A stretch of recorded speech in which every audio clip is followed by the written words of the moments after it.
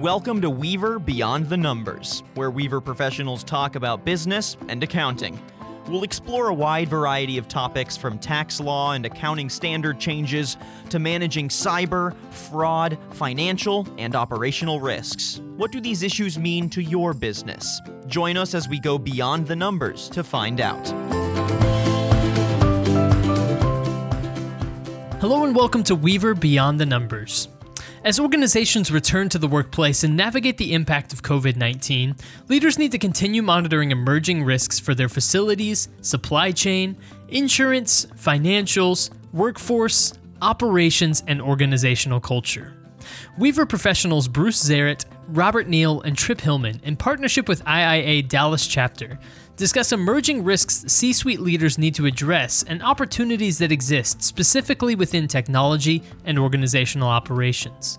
Listen now as they dive into the topics. All right, so we would like to introduce our panelists today. Now that we're going to get started on our topic and into our presentation. We're going to start off with Bruce Zarrett. He is a partner in our Risk Advisory Services Group, and as you can see, he's located there in Dallas. We have Robert Neal, Director of CIO Advisory Services in Austin, and Trip Hillman today, our Director of our Cybersecurity Services. So we would like to thank you all for preparing these slides for us and speaking with us. And Bruce, I believe you are going to get us started with the agenda today. That's right. Yeah. So the agenda, we'll talk a little bit about us, our backgrounds here, and I'll give a brief intro. We'll talk about some emerging risks, and we get a lot of questions in our practice about what risks are emerging, what's changing right now, what organizations are focused on. So it'll be a really fun discussion, and we encourage participation as we go. So we'll be able to take a few questions, and those that we don't get to, we will respond to. So please feel free to open up for questions that you submit. And I'd like to thank everyone for being here.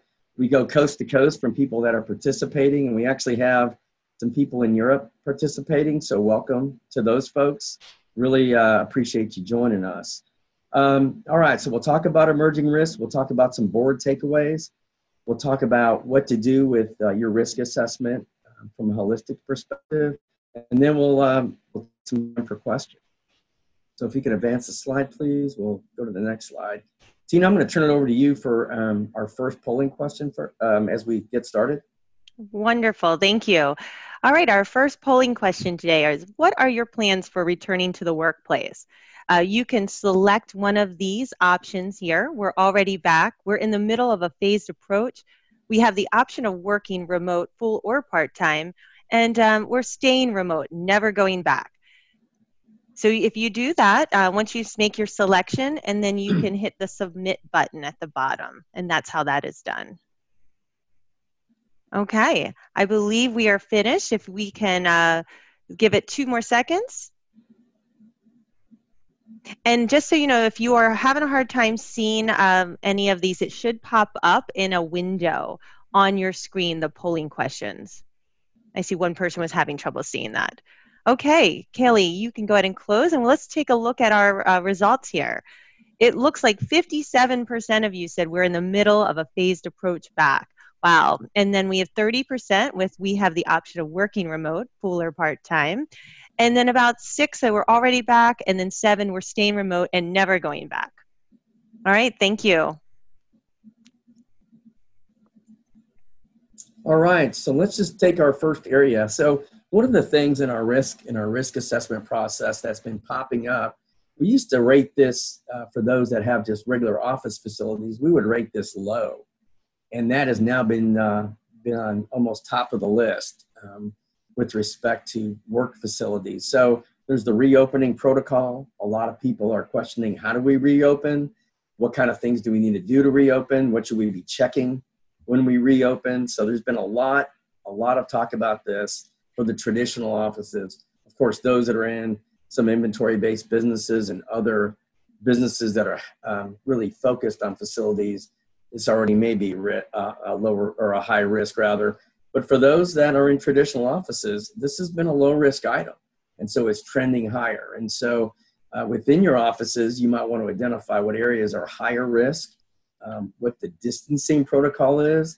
Some people might be a little skittish walking around the halls, and so we have to be respectful of that. What are cleaning protocols? Do you have sanitation stations? Things of that nature. So those are, that's been trending a lot higher. And what we've been asked to do, I've seen in some of my risk assessments, is classify that high and make sure we have an audit coming up in the near future on this protocol. Next slide, please. All right, so what's the so what here? And the so what is, we've been getting questions on what are you going to do with your upcoming audits? What are you going to focus on? And those could include workspace protocols. Are temperatures taken? Some organizations, especially hospitals, might be taking temperatures as they enter the building. So are you going to check that process out to make sure that that's working right? International travel, domestic travel. Are you going to have any quarantine restrictions when people do travel? And then just for those remote workers, there might be challenges tracking assets. And so I have a client that has been requested to actually provide some assets to clients working remotely. So that's been a little new. And so there's been a challenge of how are those assets going to be tracked, based on the applications that they have in place. So kind of interesting stuff there. And then just things to focus on. Medical offices obviously are very high risk. Food processors, and then warehouses. And then anything else from the panel that you'd like to add? No, Bruce, I think you've done a good job of kind of covering off, certainly speaking personally, that re-entry into the office, can be a bit nerve-wracking that first time you walk back in, but, we've been doing it for a few weeks now as we've been opening our own offices and, certainly making sure that all those, new protocols are in place, I think is, a very important thing for organizations to focus on. Very good. All right. If we can move on. Well, and Bruce, do you mind? We do have one person who was asking about what if your employer wants you to return to work, but the county judge extends the stay-at-home order past it, so through June 10th, for example. Do you have any recommendations for those people?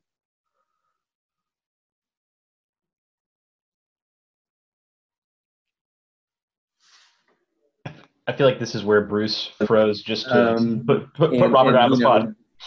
I'm sorry.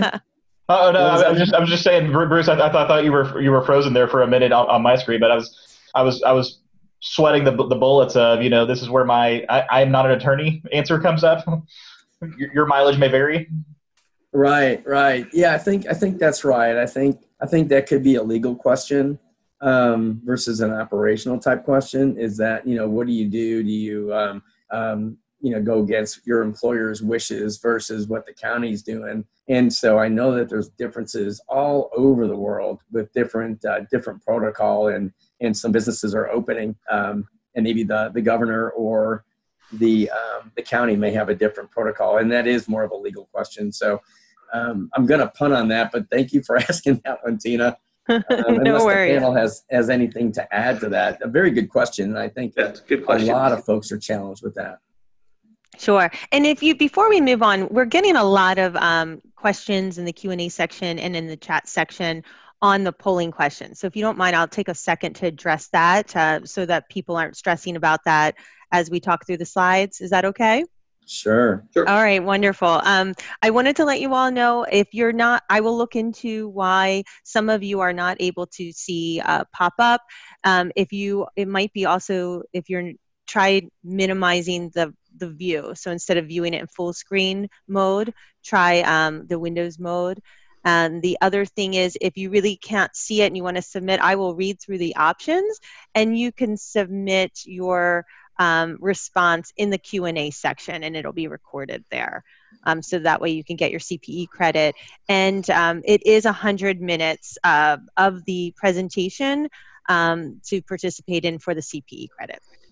So thank you. Sorry to interrupt for that, but I wanted to make sure we were addressing all of those questions coming in. Yeah, also with work facilities, there's also the capacity of the cable, and a lot of people have been frozen and other types of challenges. I'm sure you've seen a lot of videos going around the web on different scenarios that happen during these video conference sessions. So we've experienced some bandwidth issues as well, but bear with us as we move through the dialogue here. We can go to the next slide, please.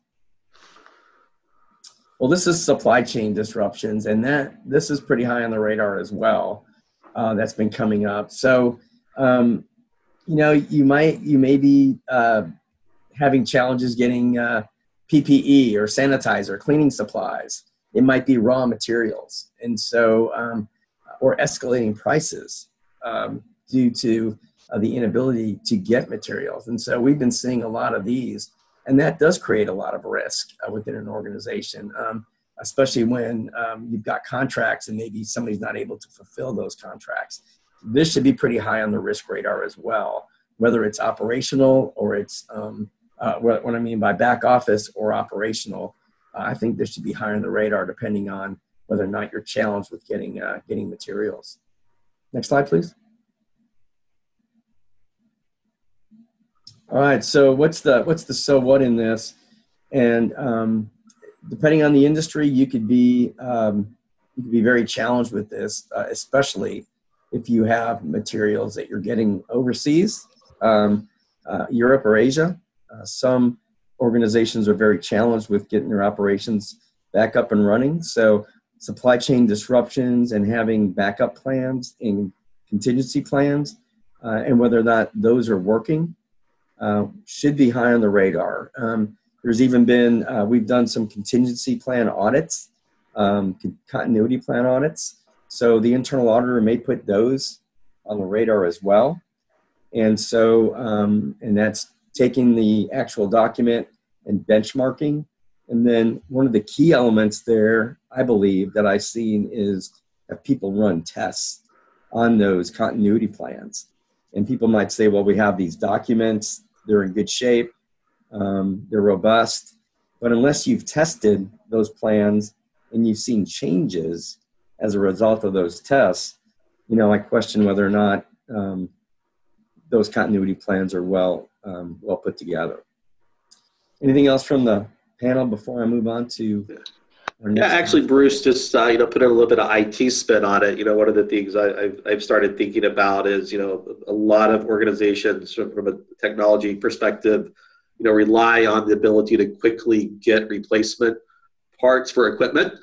So whether it's through some sort of Cisco support agreement for network devices, that type of stuff of, hey, I could get a new switch delivered to me in 4 hours if mine fails, or 8 hours, those types of things. And as there's issues with the supply chain, some of those recovery capabilities may not be what you think they are, because you can't get the new equipment or the replacement equipment at the time frame that you're used to. So that's one of the things that the IT organizations need to think about is, does this change any of their recovery capabilities and being able to respond to outages?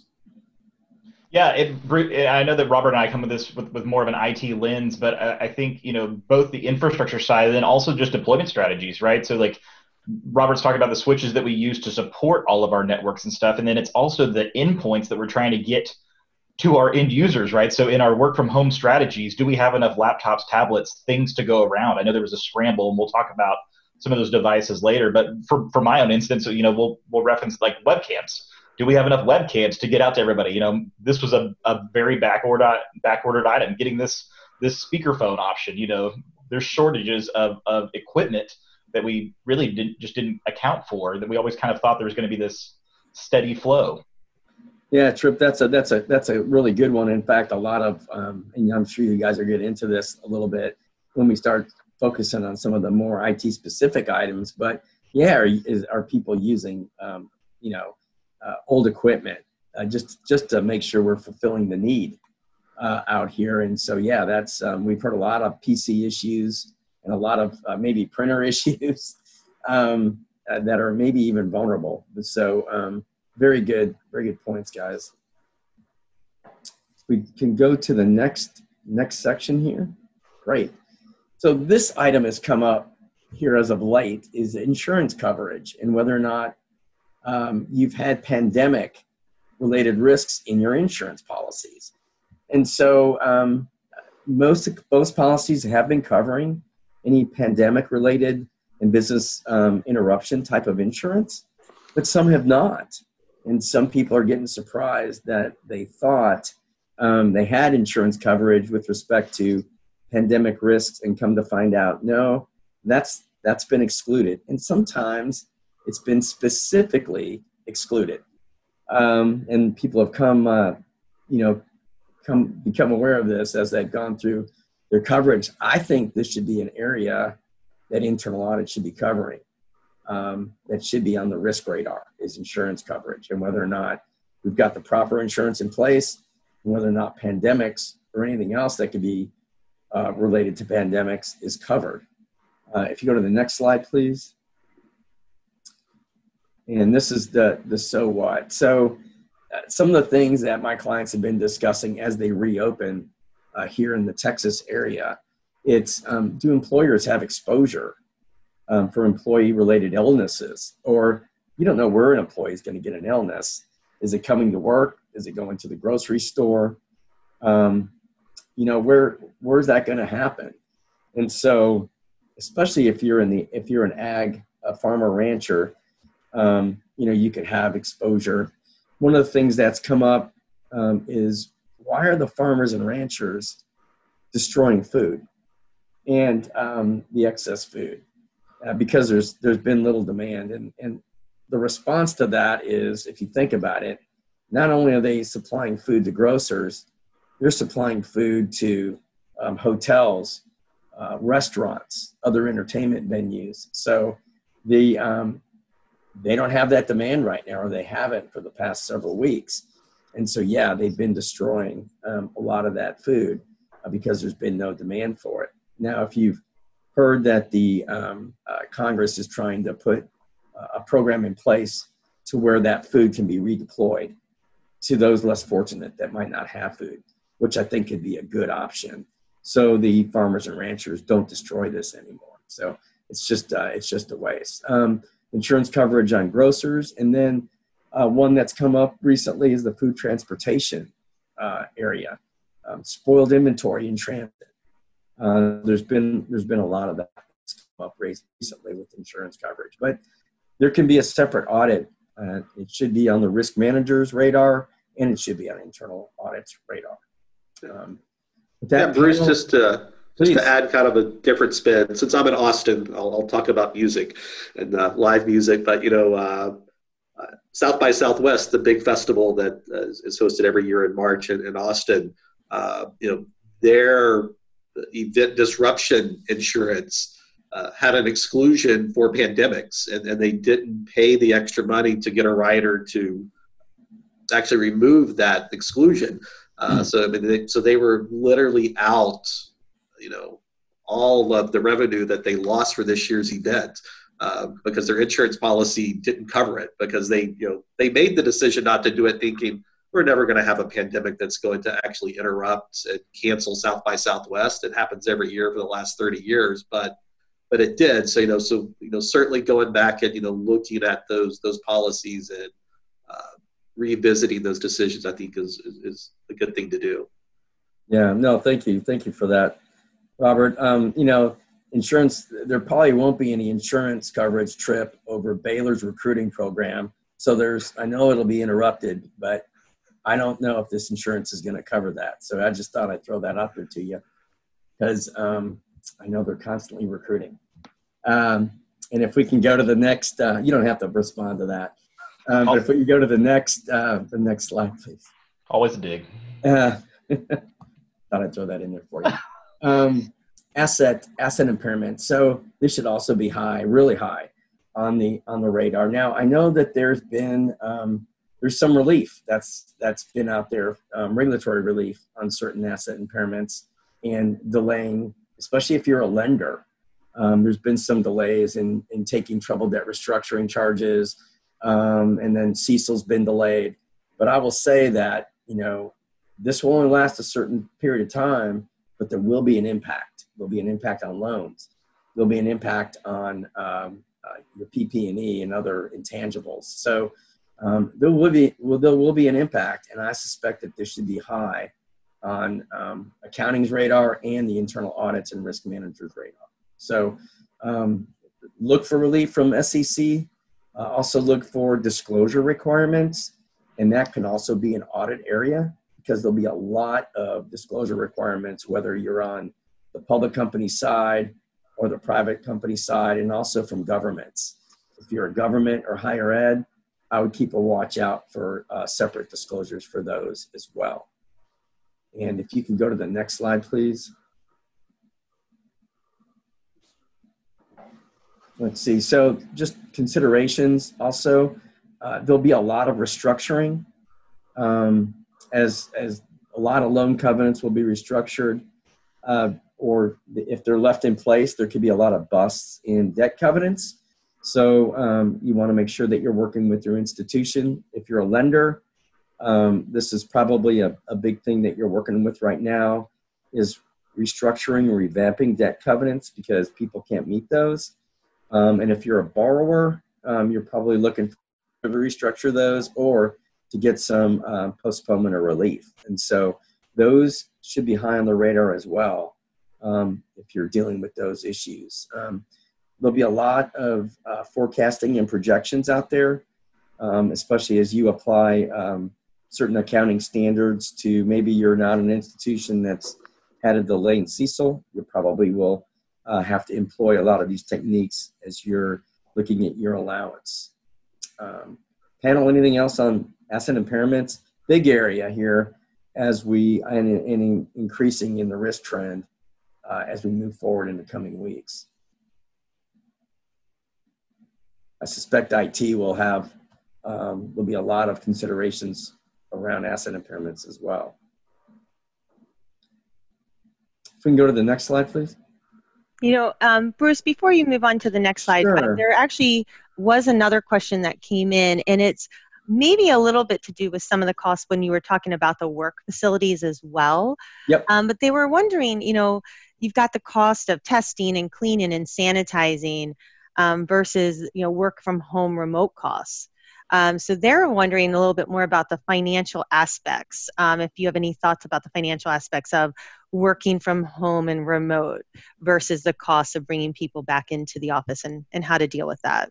Yeah, that's a really good question. And I'll tell you, and I maybe should have touched on this. One of my clients is struggling with the remote workers wanting assets. You know, they want, hey, can you supply a chair? Can you supply a desk? I don't have a desk. And so I think these unforeseen costs are going to go up. I think that is going to be a big burden on some organizations as they transition to remote working is what's the expectation of the employee. And some employees are really stressing out about this because they might not have a desk at home or they have to use a card table. They have to go out and buy a card table and work from a couch or from just a reclining chair. And so that becomes a really big deal. And it can be very uncomfortable trying to put in a significant number of hours, and productivity can be on the decline depending on the organization for this. So I would look at those costs increasing. And that's a really good question. I think it's going to impact budgeting. And I think there's going to be an emotional element to that as well. And I think that employers need to be pretty sensitive to the risks that are surrounding that from a talent management perspective. And we're going to get into that in the next area. But my thoughts are that that is a very real cost. I suspect it's going to go up, the cost of remote working. And I think that there's an employee element that I think employers need to be aware of. I don't know if anybody else on the panel has any. Yeah, Bruce, I think you're right. I think especially as the length of time that people are having to work from home continues to extend, right? Those pressures and those needs to have a better setup at their home, increase, right? So it's one thing. Oh, we just need to work from home for a week or two. when this thing started off, I think we all thought, oh, that's mid-March. By the end of March, we're going to be back to normal. And then we weren't. And now it's towards the end of May, and some companies are extending, returning even, into June, July. Some are saying we may never go back to, traditional work in the office, some of the tech companies like Twitter and those. But as those expectations are placed on employees, I do think there'll be more and more pressures on providing better tools and equipment and setups, in the, their home offices. Yeah, Right. And no, go ahead. sure. And I just like, because I'm in the Q&A section, and we do have just another question, kind of when you were talking about the insurance coverage, and then also as you're talking about some of these bringing people back into the office. Someone asked about monitoring COVID health scenarios and as it relates to the audit requirements, and kind of what kind of information might they need to look at to ensure that the company is not at risk for increased lawsuits or negligence or use of health data. And I didn't know if you wanted to cover that now or maybe a little later even. Yeah, that's a really interesting one.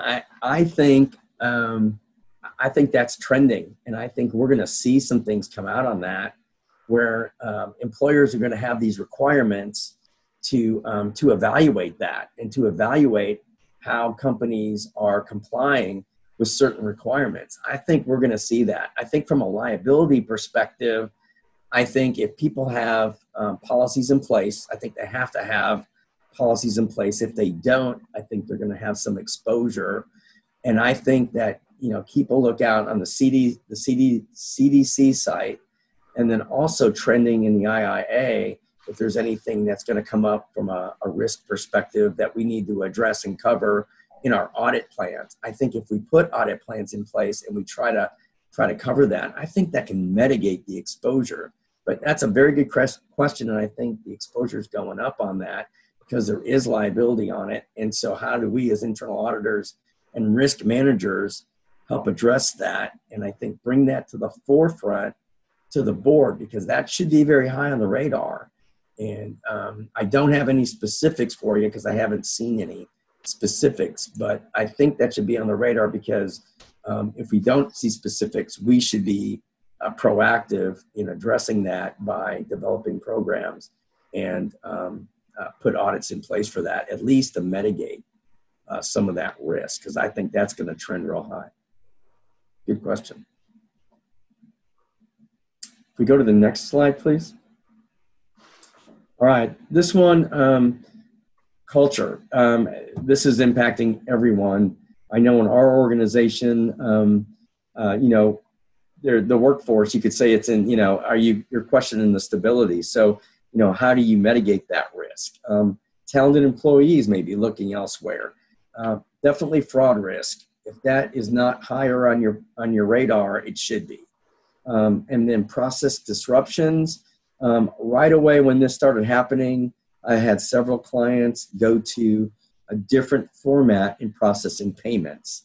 So they right away started rewriting their processes of how do we process payments remotely. Those should be written into policies and procedures, and also the auditor's consideration of risk. So that's going to be a real big one, I think, as we move forward. And then one of the big things that's trending, and I've seen some organizations do pretty well with this actually, is communication. Communication may not be a risk area separately in your organization, but it should be.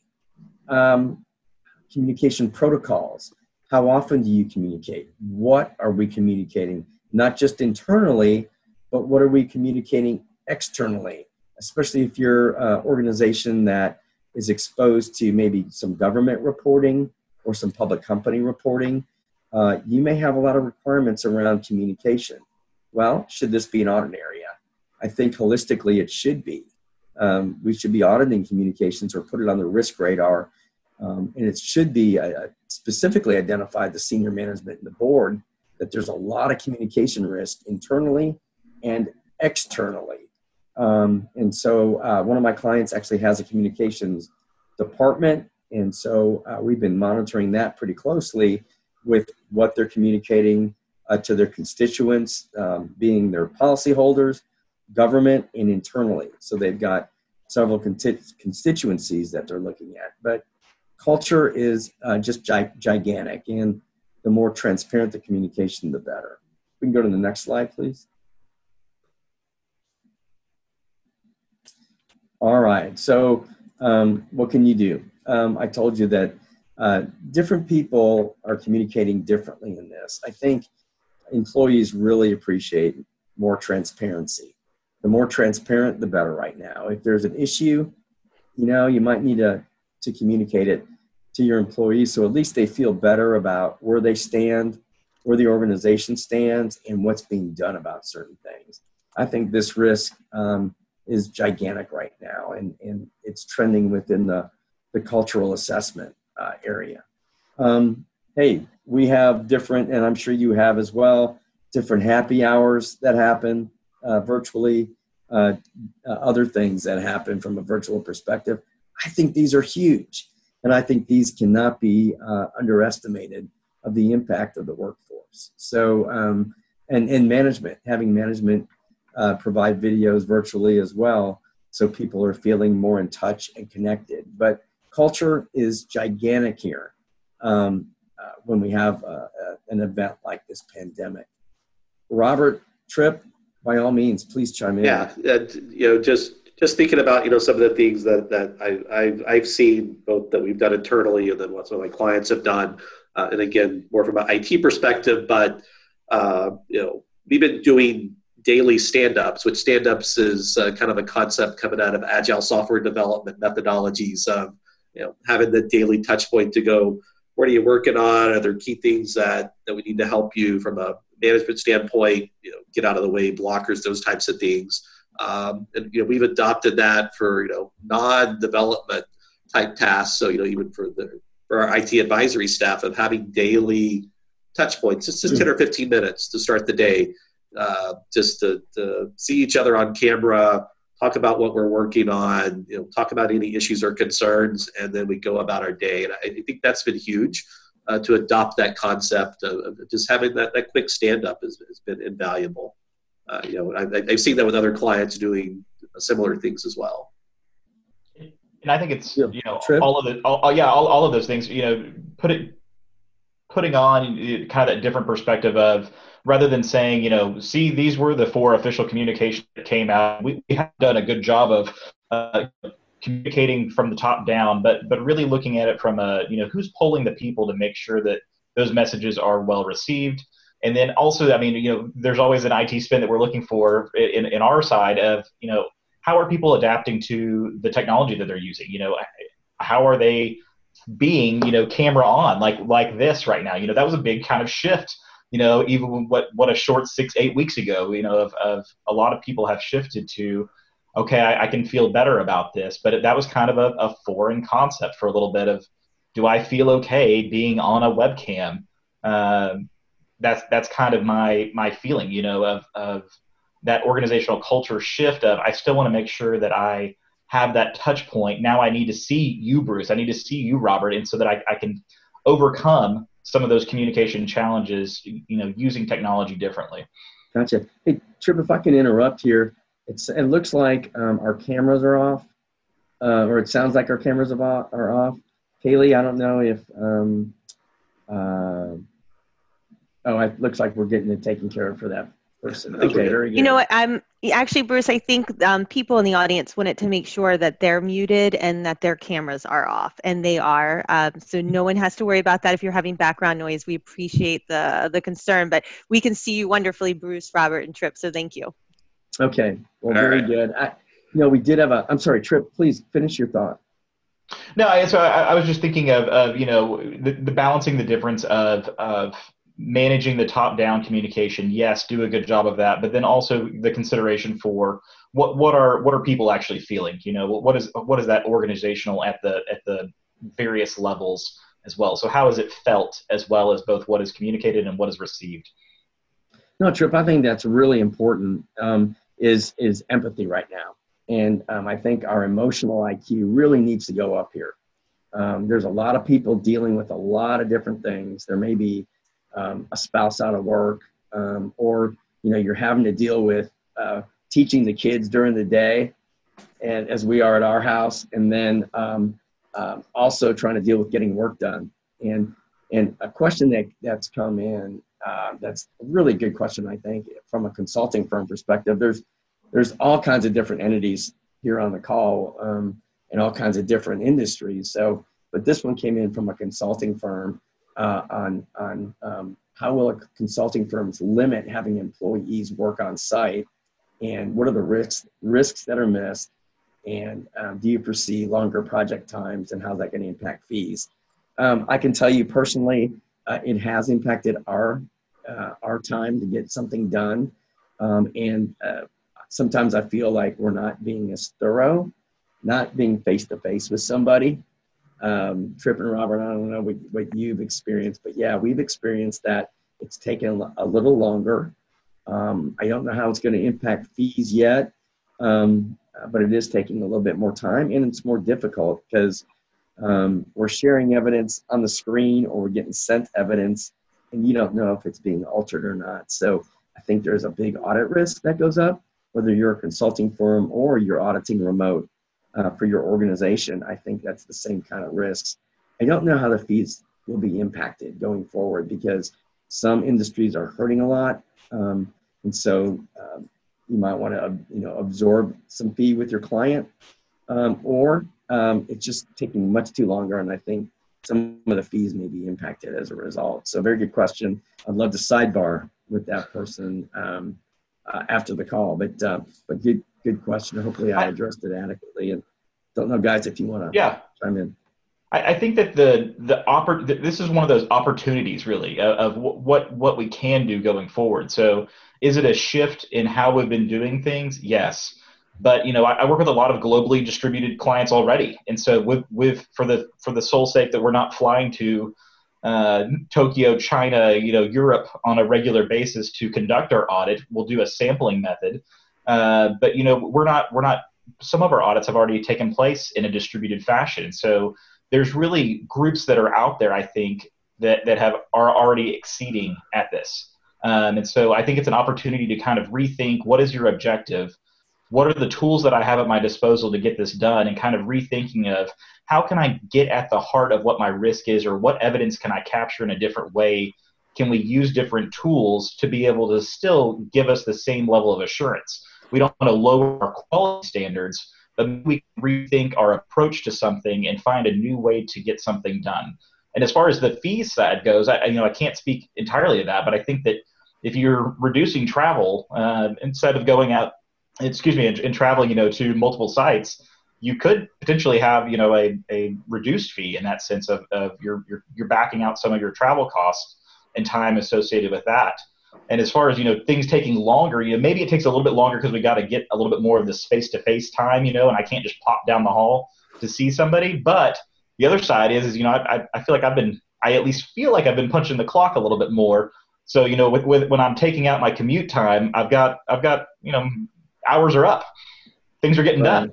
Yeah. Right. And Tripp, you did just mention travel, and you also, as we're talking about visitors and consulting groups coming on site, there have been two questions. The first is, what are your thoughts on travel and how people are handling that and the risks associated with travel? And then the second one is how to handle visitors to the office, especially if those visitors are not really interested in following protocols such as wearing masks. So those are two questions before we are, by the way, getting ready to have a polling question. I know a bunch of you have asked when the next polling question is. So we're about to get to that. But I thought, since we're on the topic of travel and having people outside, inside the office, maybe you could touch on those. Tripp? I'm going to be a little bit bullish on that and say, if somebody's, I'm not wanting to follow the rules, then I'm going to politely escalate that and or work with that person to figure out what their concern is. But I'm going to err on the side of, you've got to protect people and protect the safety of others. I tend to have a little bit more of a strong stance on that. Of we've got rules defined. There's a reason we've put these in place. We need to work with others to make sure that concerns are addressed. But in the end, we gotta follow the rules. Very good. And then just lastly on this, before the poll question is, this is an opportunity. If you want to, trying to get processes changed, this might be a good opportunity to do that. People are right now, they're changing, and they're more inclined to be amicable to change. So if you think something needs to change, this could be a great opportunity to change. So, and we'll get into that a little bit here in a minute. But if we can move on then to the polling question, Tina. Wonderful. And our polling question is going to be, what communication has been most effective for you? And again, if you are having trouble seeing this polling question, the polling question is a pop-up box that comes up right now on your screen. If you're having trouble seeing it, maybe if you go up to the right to view options, just make sure that you're not viewing in full screen mode. That might help. And you can do multiple choice for this. You can just select town halls, mass email or newsletter updates, recorded video messaging or podcasts, collaboration forum, such as MS Teams, Slack, Zoom, message boards, or you're kind of still looking for an effective communication choice that works for you.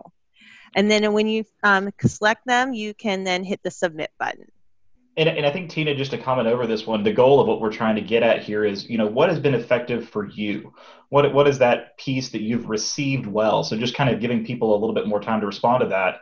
But, you've been hit with a lot of channels, methods, and some are new, some are, a little bit different than maybe how you were used to receiving information. But what is that effective method of communication? Absolutely. And by the way, if you're having issues, just put it in the Q&A box, please. The Q&A box is what is saved. And the Q&A box is where we are tracking any questions that you have throughout. It's a little easier to track those questions that you might have throughout the presentation if you use the Q&A box for us, please. So thank you so much. And then, Kaylee, I think we are finished with this poll. If you want to show us the responses. Fantastic. Wow, it looks like we've got 64% of you are saying that the collaboration forums. Interesting. Yes, thank you. Yeah. Okay, and then I'm not sure if any of the panelists, if you want to speak to any of these other results while they're up for us, because I'm personally surprised by some of them myself. Yeah, the collaboration forum, well, that's great. I think it's more personal. I didn't think of that. I thought town halls were going to be number one, but having the collaboration forums, that's great. That's really great to see. Yeah. Robert, yeah. Slightly surprised that was so high, but thinking about it on the fly, I think the multi-way communication that can happen through things like Teams and Slack probably factors into that. So it's not just one way communication, through email or those types of things where you don't feel like you can really interact and engage. Probably not as surprising as I thought, but it's still a little interesting to see that it's as high as it is on the collab side. So yeah, very cool. Trip, anything? Yeah, no, I like the results. I think this is an area of improvement. I think this is one of those things that we'll also get to the opportunity to address on the IT side for those of you that are shifting to this. So these are the communications that have been effective. How many people have collaboration forums as part of their scopes?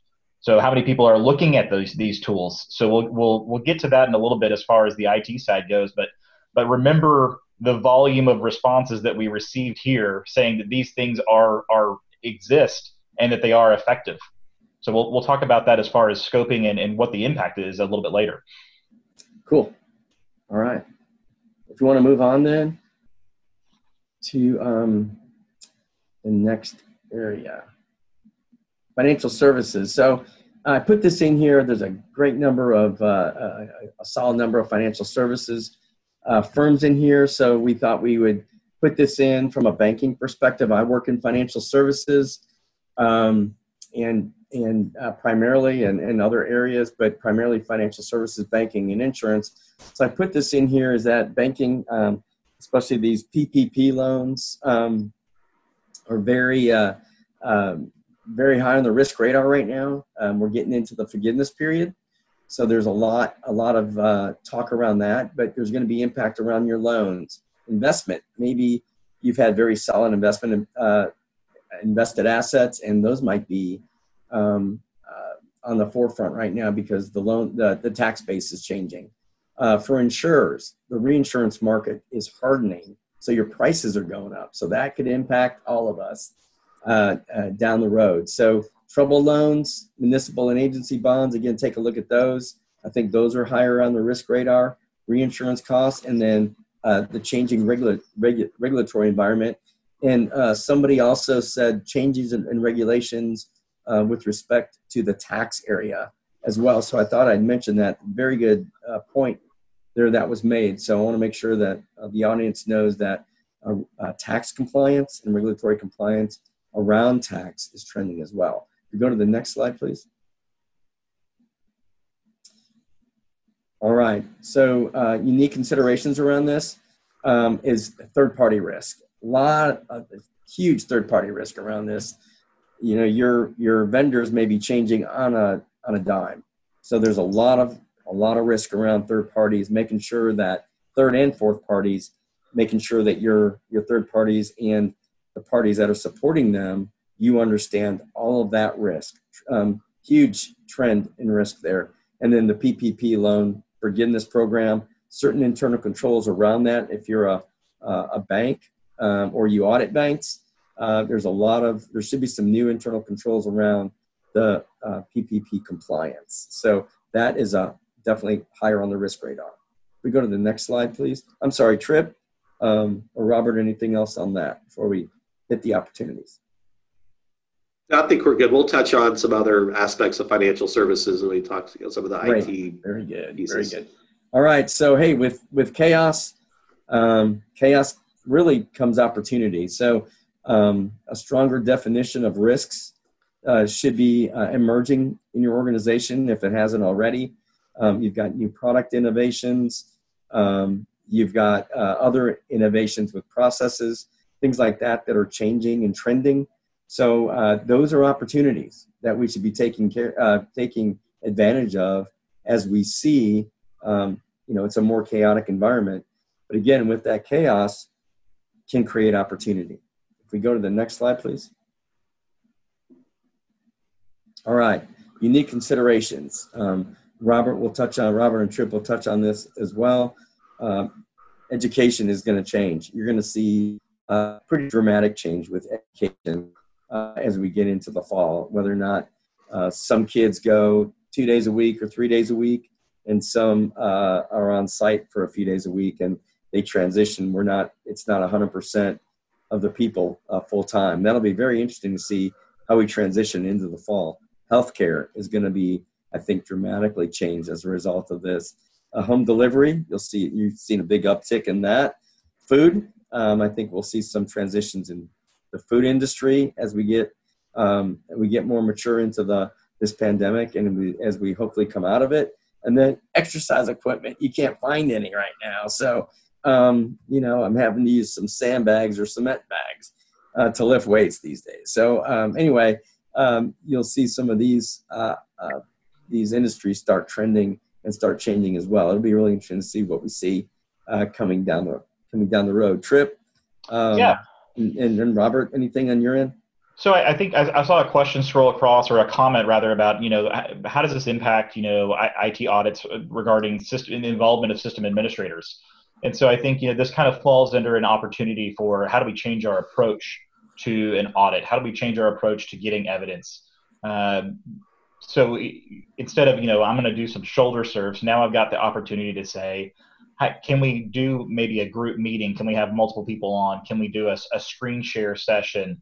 Can we do, some camera live observations? I think it goes back to kind of having an open mindset of what is your goal and what is kind of the objective at hand and what is the risk that you're trying to mitigate, and being open-minded to how can I maybe tweak my procedures or adjust my methods to be able to accommodate the situation that we're in, and to the questions about timeliness as well, so that we can keep things moving.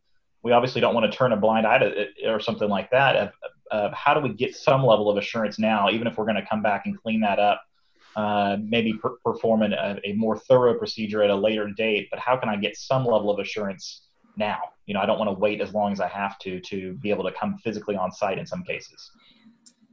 Really good point. Good point. All right, panel, anything else before we move on? Yep. All right, very good. Next slide, please. I think it's a polling question.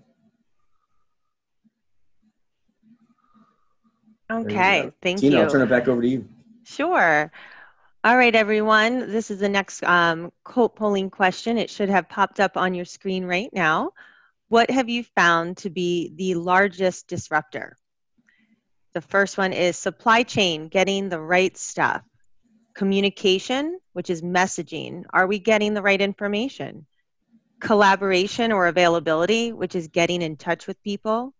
Technology, the lack of the right tool to get work done. If I only had, for example. And then the last option is longer hours or work-life balance, at home, childcare, schooling, always on, always available, the workspace. Tina, I don't see the polling question up. Got it here. I'm getting it. I see it. Yep. You all see it? Okay, great. Yeah. So, yeah, and I apologize. I'm not exactly sure. We have not experienced this issue with the Zoom platform in the past. So I do apologize if some of you are having issues viewing this poll box. Most of you have found a solution by doing, again, the view option and not viewing it in full screen, or viewing it through the platform versus a web browser. So thank you for sharing some of those. Again, if you need to record your response elsewhere, just put it in the Q&A box, please. I know some of you are still using the chat box, but it's more helpful if you can record that in the Q&A box, because we can easily download that. Okay, so I think we are done with that. If you want to show us the responses here. Oh, I appreciate that. It looks like 47% of you are saying that the largest disruptor is the longer hours and work-life balance. That's followed by 19% at the collaboration or availability. And then 13% is communication, with 12% being supply chain. I know one person said that they would really like to be able to get toilet paper. And then 8% of you are at the technology, finding that right tool to get work done. So thank you all for participating. So if we could leave these up for just a second, I think, I don't know, Robert, what your thoughts are, but I think there's some interesting things here. This is a little bit different than what I was expecting. This is a lot, other than the bottom one of the work-life balance, this is a lot more even distribution. And I'm really surprised that technology, the lack of the right tool to get work done, is that low. Because I feel like this is one of those ones where Robert was talking about, everybody getting their space set up right. And maybe some of those answers come across in the supply chain, but I'm surprised that and I guess in a positive way that's not a bigger problem for people. So it seems like people have been able to find stuff to get things done. Yes, that's very surprising to see technology only at 8%. Perhaps it's like a big challenge or disruptor, but not quite as much as the work-life balance. So maybe it just lost out there, but surprising that all the IT organizations were able to get the technology right so quickly. Or I don't have the right technology, therefore I'm having to work longer hours, and that's why I'm clicking. I'm clicking the bottom. I'm clicking the bottom response here. Right. Yeah, that's really interesting. And just so you all know, by the way, since we do have this pop-up box, if some of you want to use this as a quick test, one person did just share that they did view options and went to full screen mode, and now you could see the polling box. So I think if some people are having different things with their laptops, so or their computers, so you can maybe play with the view options while we have the box up there for right now. But thank you all for again for participating in this, and Bruce, Robert, and Trip. I didn't know if you had anything else you wanted to say while we have the results up. No, I think we're good. So I think this will be a good transition into talking more about technology and cybersecurity. So, thank you. All right, Kaylee, we can close that. All right. So, I almost titled this slide, the Fast and the Furious, because it felt like that, all this happened really quickly. So it's kind of amazing looking back over the past 70 plus days at just how unprecedented, times have been. And, I actually recall kind of early March leaving a client site on a Thursday afternoon and headed to the airport with my family to go do some college visits, kind of long weekend type of a deal heading into spring break. And said, we'll fly over to Georgia, check out the University of Georgia, maybe go up to Knoxville, check out Tennessee. So we fly in late Thursday night, get up Friday morning, actually got in a campus visit, an official guided campus tour visit, surprisingly. But by noon, got a notification from another university that they had canceled their tours that we had scheduled. My older daughter, who's in college, got an email from their president of the university saying, hey, we're going to extend spring break by a week, and then we're moving online. I mean, it's just happening so quickly, that things changing. And then, that afternoon I had a call with a client to tie up some things for the week. And we ended the call going, okay, I'll see you next week when you're back in Austin, at our client site for some meetings. And I was like, yep, see you on Tuesday when I get back in town. And by Sunday, that same client emailed me and said, guess what? We're now work from home. Everyone's working from home. So obviously don't show up at our site when you get back. So, I mean, things literally in that 72-hour period changed dramatically, right? We went from people were working and going to the office and stores were open and banks were open and everything was, pretty much normal. And then literally over a weekend, it all changed. And just thinking about how quickly the IT organizations had to react to that, right? So they were, thinking Friday afternoon, headed off for a weekend, and then all of a sudden they're deploying all sorts of technology to support a work from home environment.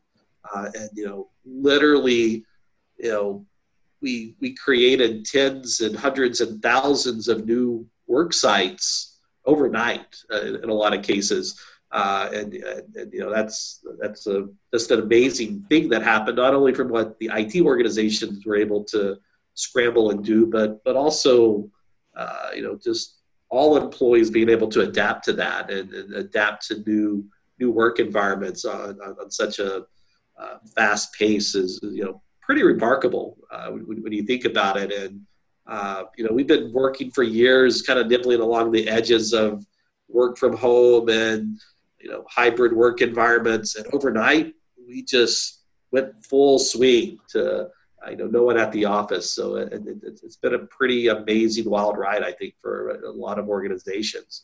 But with that speed, I think comes increased risk around IT and data security, because when you're moving that fast and trying to get things done, you tend to cut corners in some places, maybe some controls and processes that you normally follow to provision devices you didn't quite do.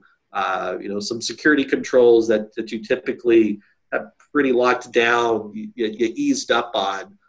Just the pace of the shift to working from home was I think, big increase on the risk exposure we have from an IT perspective. Trip, you may have some additional thoughts about that as well from a data security standpoint. Yeah, and I think just, trying to paint a picture for everybody, knowing that we've got a lot of different roles of people and maybe different departments or backgrounds represented. But, in the forefront of my mind is, I've got kind of that map, or what does the diagram of an environment look like? And what, Robert, you're talking about is how the speed with which that changed is that if we think about that, I'm old enough to use a Mapsco, and I'm thinking about a map with the map insert, is that really, we added on a whole portion of the map. It's not like we just updated and rearranged a few dots on the diagram. It's like we took one map and we just added on a whole other page of what our environment looks like potentially. And so just to paint a clear picture for everybody of this is a good stretch for a lot of organizations, and there was a massive response to get things up and running. And that didn't just it wasn't a one-for-one replacement in a lot of cases. It was a bolt-on, and it was a true expansion. And thinking of a house, we added on rooms, right? We didn't swap out furniture. Right. And Trip, one of the other things that you've described before, and thinking about security and kind of layers of security, right? There's the concept that there's that outer kind of hard, crunchy exterior of the castle walls. And traditionally you've been able to clearly define the castle walls, and now we have thousands of little castles all over the place in organizations, and thoughts about how you secure those perimeters now. I mean, how do you do that? And I think that's the point to drive home and start asking inside of your organizations is, how do we have a good grasp of what that picture is? A lot of terms get thrown around of the defense in depth, and we've got layers of security, and it has to be like an onion, or we've got to have multiple layers. But I think this is the time to test the validity of those layers. And so you don't want to be the M&M, right? You don't want to have a hard, crunchy outer shell and a soft inside that's not well defended. You want that. Ideally, people used to build, like Robert said, that analogy of castle walls. We want multiple layers stacked upon each other, that if you get across the moat, then you got to get over the wall. If you get through the wall, you got to get through the guards. Things like that. We want to make sure that those layers are accurately depicted. And now we've basically, drilled holes in our walls, and we've scattered people out all around the outside of our quote unquote former perimeter. And now we've got to reconduct our census of what do we have. It's that first step of even identifying what all we've got, filling in the picture. Do we have a good idea of what the landscape looks like? And then now can I start to apply equal layers around those little dots that have now left the outer walls?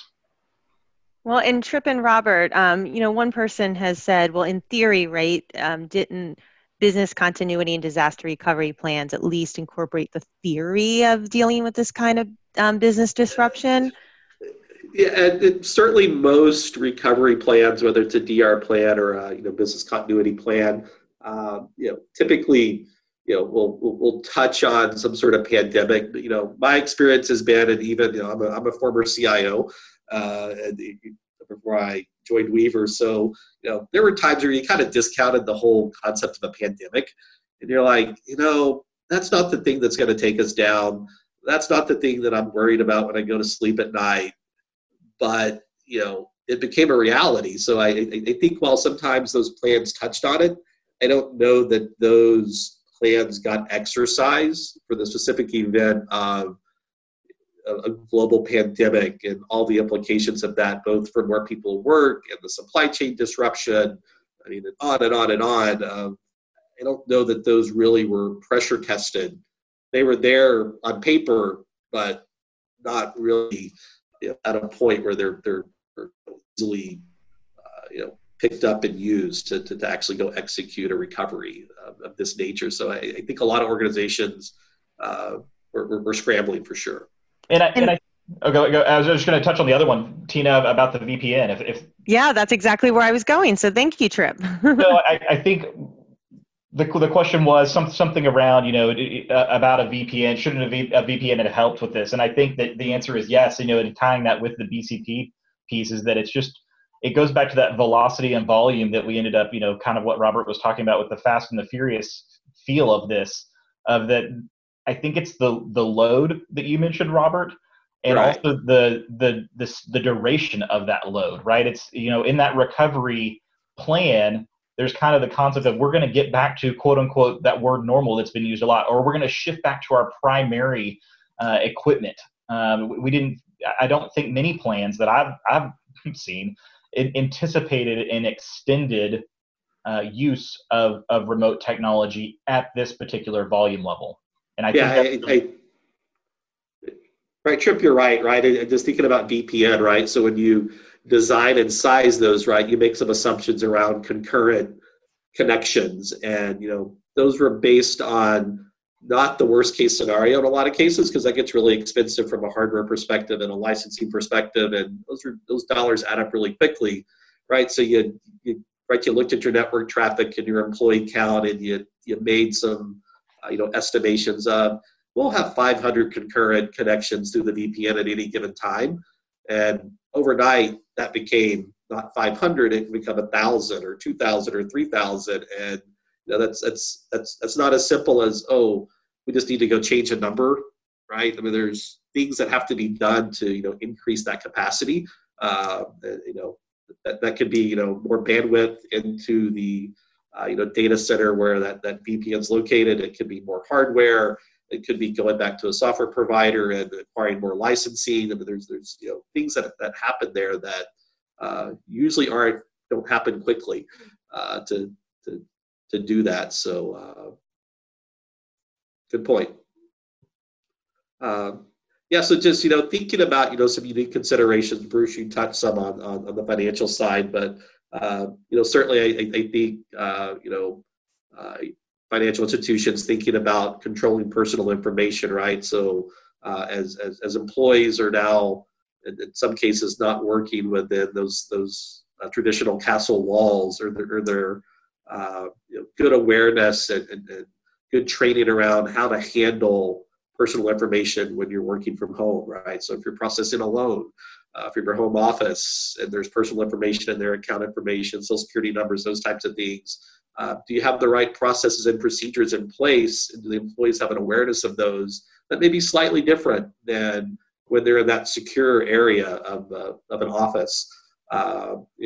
Also thinking about financials, from a customer perspective in that industry, some people are very comfortable still going to a bank and don't use online banking, and where they now thrust into doing more interactions online and having to set up online banking accounts, which could open up doors for potentially fraudulent activities, bad actors going, I could do some social engineering with the IT help desk of that bank or that broker and get access to someone else's account.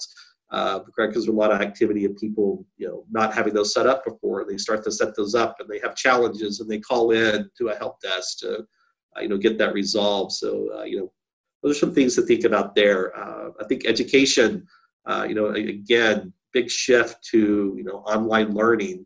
There was a lot of new tools that were thrown out there. And I know from personal experience with my kids that, there were some platforms that they used the first week that the schools decided, that's not the right platform. So now we got to change platforms. And so just the adjustments that, those IT organizations supporting, colleges and universities and high schools and elementary schools had to adapt and change to deploy new technology and to, support now, users that they typically weren't supporting in the past. So, things to think about there from, an IT support perspective, come into play as well. And then, thinking about retail and, some smaller, retail concerns, had an online presence, but they were really about being brick and mortar. And all of a sudden now the volume of, sales transactions coming through their online presence starts to change. Did they have enough, capacity to handle that?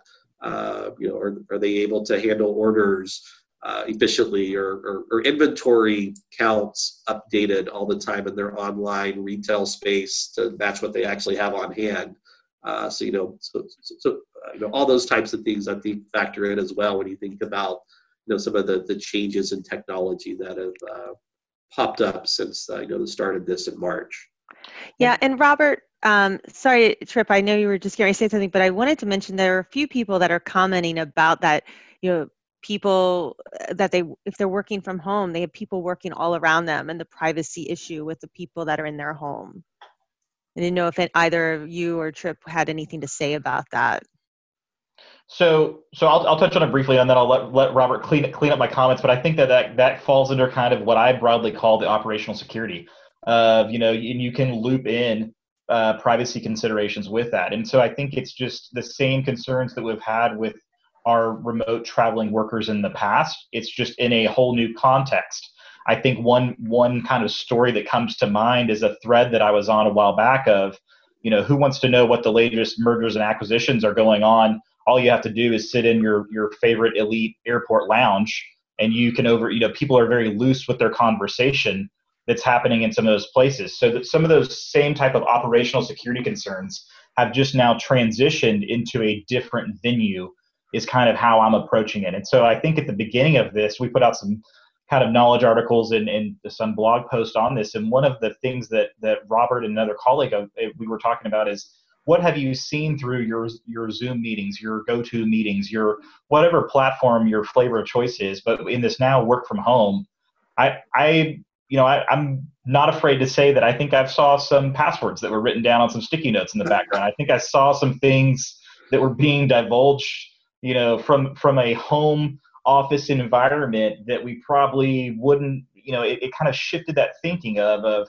I've got to revisit and think about, just like we have clean desk policies in the office workplace usually, of making sure that I'm not, if I'm entertaining multiple clients, or if I'm working on sensitive material that's department specific, if I'm in finance and this information is not public across the company yet, I'm going to be mindful of what's on my desk when somebody, stops by my particular office and just says, "Hey, Trip, I want to catch up." I'm not going to leave out an employee's evaluation or something like that. So I think it's that shift of, these are the same considerations I would have. How do I apply that to the space that I'm in? So Robert, I don't know if you have any other thoughts on kind of approaching that kind of privacy, operational security thought process.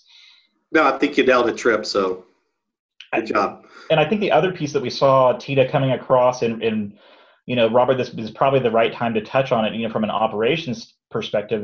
There seems like there's a lot of commentary across home internet connections, kind of that connectivity at home capability, that was, kind of, it sounded like a shift for a lot of people of, I used to have enough internet at home to check my email. Maybe now that I'm doing, streaming sessions, massive downloads, uploads, things like that, and I'm balancing that load with family members around me that are doing the same, whether it's, a spouse for work, or a roommate for work, or a child that's trying to get some education type stuff done, or some entertainment to allow the ability to work. So I think those are all, Robert, I don't know if you have anything on the home ISP connectivity. We had MiFis and hotspots, did we have enough to go around to supplement, how do we get people up to speed, those types of things. Right. So I think good points, right? It's right. People, I think there's a lot of assumptions of organizations going, everyone has internet at home. And while a lot of people do, some don't. And those that do may not have sufficient. When you start going, have two people working, I have Netflix streaming with, a child and two other children are on Zoom sessions for college, right? That, starts to, really eat that bandwidth up. Someone actually just popped up a good point too, that, a lot of home networks aren't that secure, right? It's because people set up passwords that are easy to remember, so that when they get that new smart TV, they don't have to punch in a password that's really complex to get it connected to their home wireless. So they use things like, password or the address of their house or something as the password, instead of having something with random with question marks and ampersands and all the things that you should have on a good password. Right. So those home networks can be points of attack for bad actors as well. So it's making sure organizations are reminding their employees that they need to take steps to adequately secure their home network. Obviously the organization can't go do that for them because it's not their network, but it does tie back in, and can be a launch point for other types of attacks against organizations. So certainly things to make sure that IT organizations are bringing up awareness with their user bases, and making sure that it's top of mind during these times, I think is very important. So when you think about audit perspective, it's making sure that those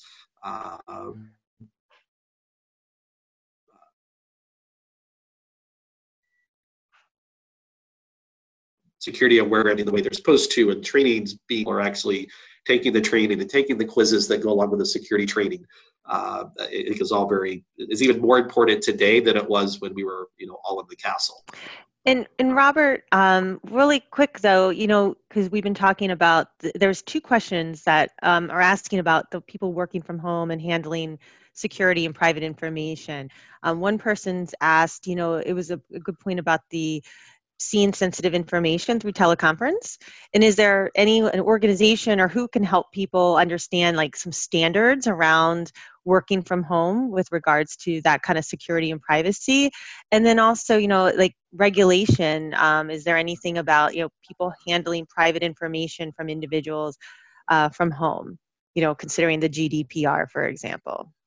Yeah, I mean, certainly, any of the privacy regulations could come into play, whether it's GDPR, it's HIPAA here in the U.S. from a healthcare perspective, it's, PCI, TRIP could come into play as well, handling credit card information, those types of things. So it really falls to an organization, if they're larger and, have a, chief privacy officer or a chief information security officer, right? They're typically the ones driving that. If not, sometimes that falls to, whoever the IT leader is, or in some organizations where there's really not that. Sometimes it falls to the CFO.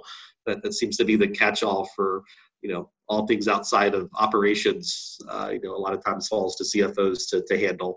But, someone within the organization needs to take, have that responsibility, not just because of the pandemic, but, anytime, to make sure that there's good awareness of just general privacy and security protocols, and then also any regulations that apply to their business. So that's has to be there, regardless of size of the organization. Robert, somebody asked a question, which I think is great.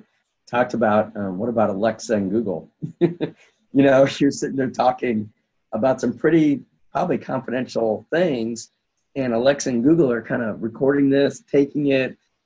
Who knows what's being done with that information? But wow, very good point. Right. Supposedly just to train Alexa to be better at recognizing words, but yeah. Right. So you're talking about the sensitive stuff, and Alexa keeps going, I didn't quite get that. Can you repeat it? Don't. And I think that's a good balancing point. And maybe, Robert, that's the point for our next slide of balancing between this so what point of, the controls and security, not top of mind.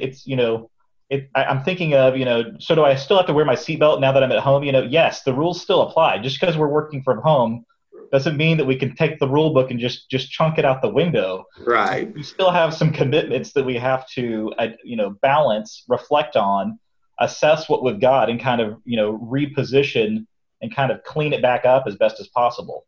Right. So I think that's good. We can transition on to the next topic. So,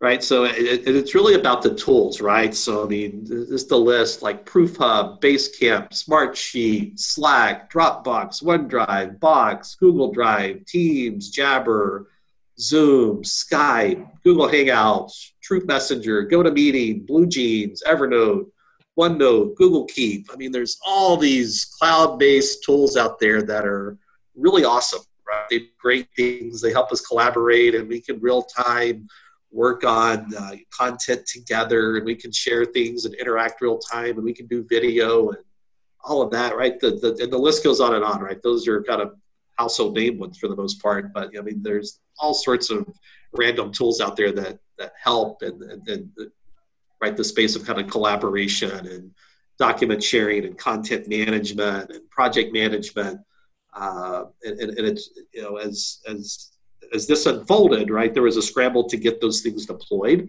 And a lot of those tools have a variety of versions, right? There's kind of consumer grade versions, and then there's paid versions, and then there's enterprise versions.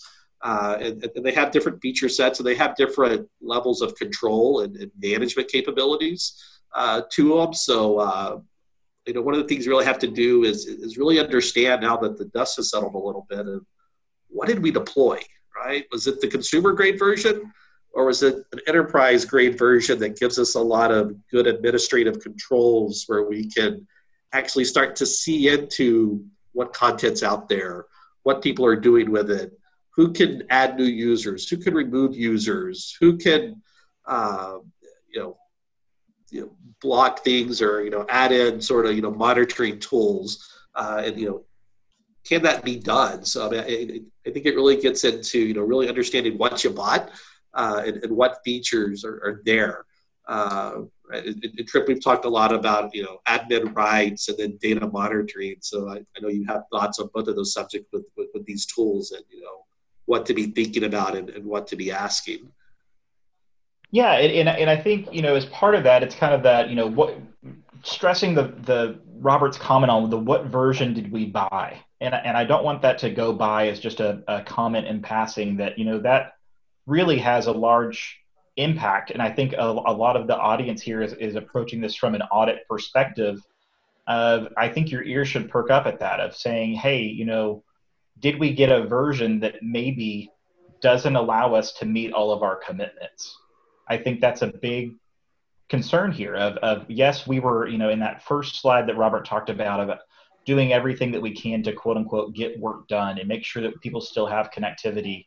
Did we happen to bypass any of our commitments of, hey, with this, oftentimes for those of you that maybe haven't, read the terms and conditions of a lot of these things, but, in a tiered kind of menu, if you're thinking this is the $5 version, this is the $500 version, yes, that looks more expensive. Maybe we were conservative and we wanted to not spend as much. We could get by with this lower cost version. Oftentimes, and not always, but oftentimes, those kind of the ability to control additional security measures comes with that more expensive price tag. So it's not just the fact that it gives you more bells and whistles from a feature set. Sometimes those features are actually things that allow us to integrate our security tools. We'll talk about that in a minute as far as observability, but I think that's the key point or the key takeaway from my perspective of making sure that auditors and other advisors and people that can speak into that process are taking home the point of, I need to be aware of what did we just buy and how does it impact the landscape in that concept of bolting it onto our environment. How far did we just extend our perimeter? Or did we get the visibility that we needed? Yeah, I think that's a great point, Trip. And to add that, I think another big thing is, really look at the admin rights. Who can administer the tool? Who can provision new users? What processes are in place to make sure that as employees leave the organization, that their accounts are being deprovisioned? Did we overextend, who can be the admin to help get things done quickly? Do we need to go back and pull back on that and be more selective and who gets to be the admin for these tools?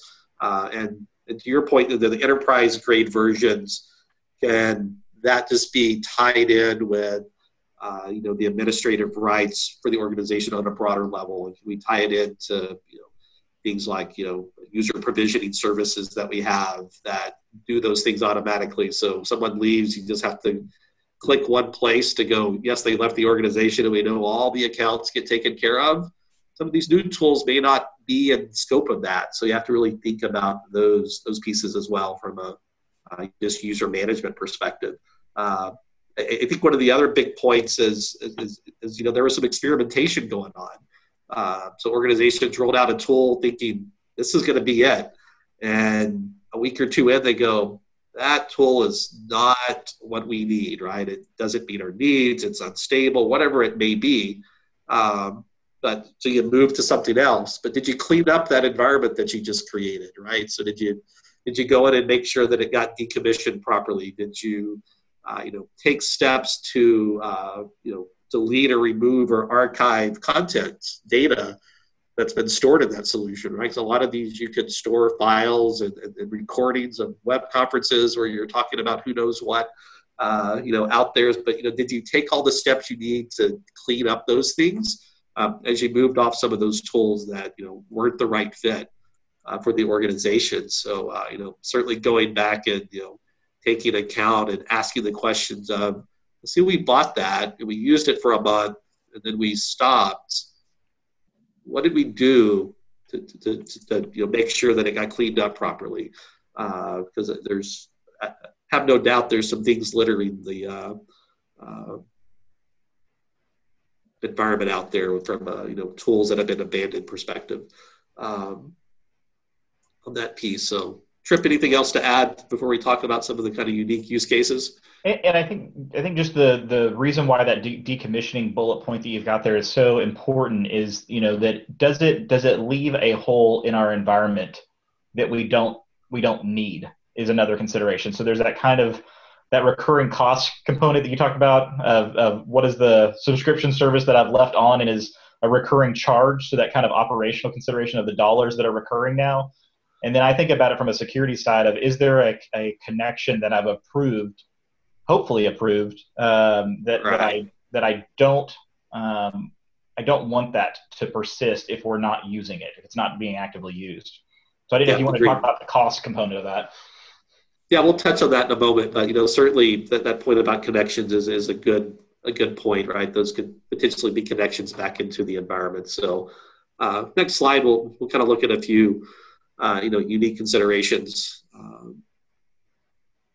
One being education. We've talked some about this, but one of the things that came out of kind of the online learning piece was this whole thing around classroom crashers, right? So students joining other classes, or even non-students, joining in, web conferencing sessions, and causing disruptions or taking over control of what's being displayed. And that actually drove some of the conferencing platforms to deploy new features quickly to address those. And it also raised awareness and made people understand that they need to do things like use passwords for web conferences. So don't just send out a link, but actually have a password that's needed. Use the virtual lobby capabilities that a lot have, so you can actually screen who's coming in and out of that conference. Those are things that a lot of people, even if those features were there, they weren't using it because they didn't have the awareness that they should be doing those things. So again, going back and looking and going, are we doing the things that we need to secure some of these new environments better than we had before? And I think certainly, the education one, kind of became national news in some areas, that crashing phenomenon that happened. So, but it drove some improvements, not just in education, but, across all industries. And then Bruce, financial services, we talked some about this already, but I don't know if you have any other thoughts about kind of the impacts on, this business process flows, or any the impacts of, some of the new federal acts like the PPP program and what's that's done from a banking perspective. Robert. Thanks for asking. There's a number of acts that have actually been put in place, and they impact financial services. The bank, the insurers, credit unions, and it impacts other businesses that are in lending and other financial services. So there's a number of things in there that will impact process flows. And so I would recommend that, people look at, there's a new act, that we just don't go status quo. I think it takes some thought as to what new process flows need to be implemented, and whether there's technology around that too. There may be new technology requirements that can be surrounding those new processes and applications as well. So thanks for letting me interject on that. All right. Yeah. Great insight, Bruce. So I think we can move on to the next area, unless there's a question that we want to take on. Absolutely. Actually, if you don't mind, especially because you brought up education, we have somebody here who's from a school district. So they don't have a huge budget, but they were saying that one of the hardest softwares for them to use is the audit program software for tracking documents and planning. And they are having a hard time using that remotely. And they wanted to know if we have any ideas for a good remote audit management software.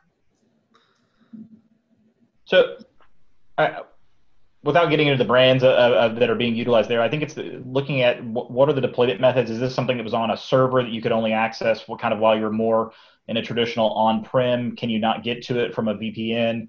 Is it that it's not really mobile friendly? It's not really just scaling to my tablet or my laptop screen, the device without knowing some additional details about what is the issue with could be, is it a speed? Is it a latency? Is it what the type of issue there is there? But I think I would say, relook at how that's being deployed or accessed. Is there can we make it available through a different venue? Is there a cloud offering that we can utilize as well? Is there anything else that we've already purchased that we just maybe haven't previously turned on a feature before?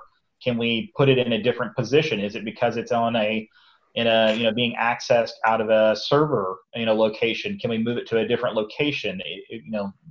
How is it being? Can we change how it's being presented to the end user groups? Yeah. Thank you. Good thoughts, Trip. So, all right, I think we got another polling question. Sure. Our next polling question is, and at this point, the pop-up box has come up on the screen, and it says, from the new technology deployed, what do you really want to keep? And the first option is mobility, which means you finally got untethered, a laptop or a tablet. Second is video conferencing. That actually works.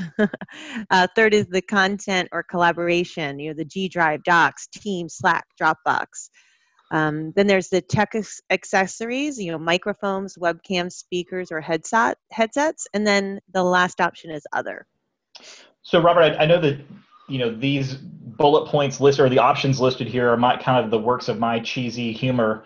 But yes, I know that you were the driver of the spirit behind this. Do you want to kind of talk about what the spirit of this question is coming from?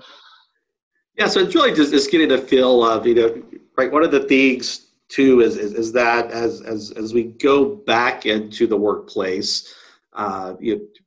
My thought is that hopefully organizations don't rip all these wonderful new tools away from their employees, and that some of them become more commonplace, and that can be leveraged both inside the walls and outside the walls. Right, we don't just take these away, because I think people have gotten a taste of some of these great tools that are available that help facilitate work. And if you take them away, employees would go figure out ways to do it on their own, right? You could potentially create some of that shadow IT that we all hear about, and is, oh my gosh, we can't have shadow IT. So hopefully some of these things that really resonate and help people do their jobs better, stick and don't get yanked away. So. Great. And then, so if you want to look at that, then Robert, since you had some thoughts on it, here are the results. I didn't know if you wanted to talk to any of these and share, maybe, because video conferencing looks like 36% of the people have that listed. Yes, it's actually great to see that. And I think one of the good things coming out of this is the broader adoption of video conferencing, and actually using the video part of video conferencing. So turning the camera on and being able to see more people, so more tiles that can be popped up. I know some of the platforms continue to expand how many people you can see at a given time. I think that one's huge. I think longer term, Trip, you kind of mentioned some of it earlier about traveling to different places, and some of that I think can be scaled back. I've actually done multi-day workshops with clients in the last month or so that typically would have been 2 or 3 days of everyone flying out to California from all over the world to have sessions in San Jose, which is a really expensive place to fly and a really expensive place to stay hotel-wise. And we've been able to do the same types of workshops virtually, and have had very good success on the outcome using video conferencing and splitting out into sub-rooms and then coming back together in big rooms. And seeing that technology actually work and be effective is quite encouraging, from being able to get things done without physically being in the same room together. Yes, and for those of you who might be having an issue seeing any of these results, I'll share the rest real fast with you. 27% said mobility, and then 26%, so very close third, was the content and collaboration, and 7% said other, and some of you, even one person I think even said it's because you already had that, which is great, and then 5% said that the accessories. And Robert and Trip, before we move on to the next topic, I was hoping there was one person that said, with employee movement right now and turnover and some of the changes there, do you have any ideas for how to manage the accounts right now? You were talking about how do you deploy and activate, but then also how do you deactivate or manage accounts as there are some changes in the employee situations? Yeah, I think certainly if there's capabilities to connect these tools into your directory services that they're using. So if you're using Active Directory, or you're using some single sign-on tool like Okta, that type of thing, take advantage of that connectivity to be able to, have those connected in so you can follow the normal process for when an employee leaves and you decommission their account once and it, propagates out to, all the different software tools. If not, it's really about having good processes in place to know who's been provisioned what, and to make sure that know who's managing that tool set so that they can be included on any sort of communications or workflow that happens that goes, oh, this employee left the organization, so we need to let these 5 people or 10 people now know that they left so that they can take some sort of action. First try to leverage technology. So if there's connectivity in to your solutions that manage your kind of enterprise user accounts, leverage it. If not, make sure that there's an awareness of who's using what, and that the people that manage those environments are included in the workflows. So I think that's a good point. And those account pieces tied directly to our next slide. So Kaylee, if you don't mind, let's go ahead and advance that. And I'm seeing I'm laughing because I'm seeing a lot of responses that echo mine of I hate to see the tech accessories not get more love.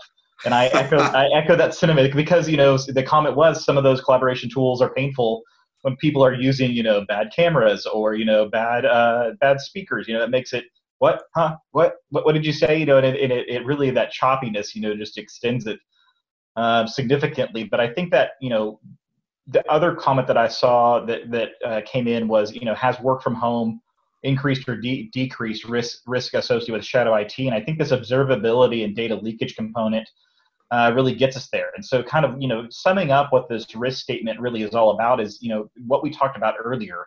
We've got people that are now trying to work from home, work from different locations that are trying to get their daily jobs done in the most expedient way possible, as well as collaborating with all these other tools that we're quote unquote spinning up, connecting into our environments.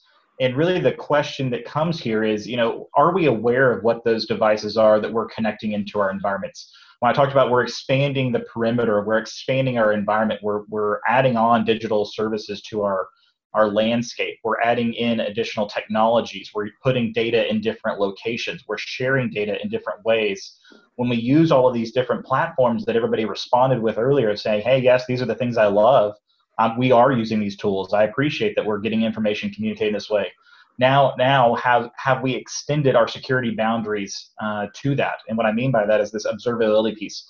Are our tools, our vulnerability scanners, our monitoring tools, we were talking about account management earlier, are the things that we're using for access management, are they being utilized in to manage these additional tools and environments? So in the access world, we may be using Active Directory from our Windows environments as kind of our main sign-on feature. Are we using a cloud, access security broker? Are we using some type of other way to authenticate into these? Are those linked? Are we trying to manage this all independently? We did it so fast, we didn't have time to tie it out and to link it into our tools. Are we trying to keep, different records up to date? And is that, all based on a sticky note that somebody has on their desk that says, hey, this is Trip's account over here, tie it to this account over here?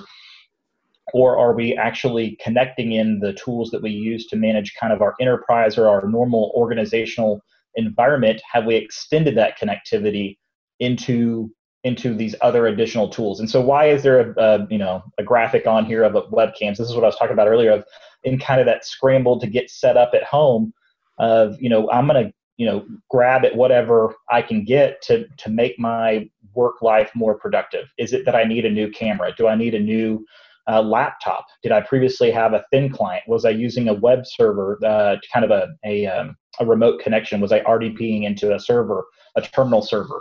And so maybe I need a new monitor or something. And for those that kind of contest that, I've been watching webcams of I finally got my upgrade, but I was having to use one that I didn't particularly love, and I wanted a different option. And that was, if you didn't get it by like the 20th of March, you weren't getting it. It was another 6 weeks of waiting, it's kind of stocking them, or you had to pay the exorbitant prices, right? So that kind of goes back to the supply chain things we talked about earlier. But that is really the risk that we're talking about here, is are people in the scramble to get set up or to optimize their work? What are they connecting in? So if we could go to the next slide and kind of talk through some of those impact statements, kind of what is the so what of that? maybe we didn't have enough laptops to give everybody. So did we make some concessions to our environment and said, we're going to allow you to, hey, I've got a laptop at home. It's not a quote unquote organizational laptop. Can I use it? Can we connect it in some way? And so because of limitations from devices or supply chains or capabilities, did we allow or relax certain rules to allow personal devices to connect? Do we still have those today? Have we trued that up? Do we know what the concerns are? And that list goes on, right? Whose data is it? Where is it? How am I getting visibility into that? There's all sorts of concerns that are posed from that. And then the other one here is that, the shell devices. So were we using old devices? So the comment on VPN was made earlier.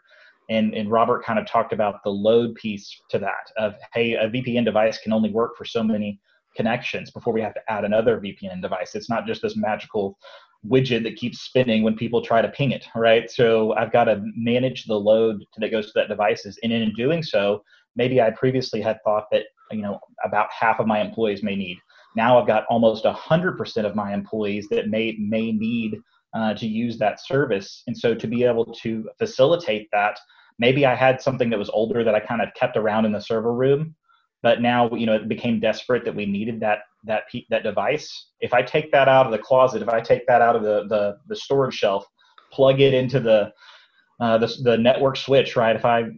What are the risks now posed from that? And that's really where we saw, the most data that I've seen come out of, what is the security risk of work from home is really, almost instantaneously because of tools like Shodan and some other internet globally wide scanning tools that are available. We were able to see metrics that there was an increase in certain brands of VPN devices being utilized, and they were not secured or patched, right? So I pull it out of the closet and it's kind of in the last state that I left it. When it was collecting dust on the shelf, it wasn't getting its updates. It wasn't getting its patches. And I plug it in to, get it up and running and get people working. Am I going to run through my same security configuration management hardening checklist? Maybe, maybe not. And maybe we'll get to that. But what is the risk exposure while those older devices are being deployed back to the field, being put back to use? So what are some of those security risks that are introduced there? Yeah, Trim, I think one other thing that we've talked about and thought about is this has also created a change in network traffic patterns. So organizations that are monitoring, intrusion detection type traffic and, looking at that information, or they have a managed service provider that's doing for them, and they're analyzing the traffic patterns, kind of sniffing out the abnormal traffic from the bad actors. Right, that changes now. So are organizations taking the steps to re-baseline those types of solutions to know that a server admin typically would be inside the organization connecting to a device and managing it.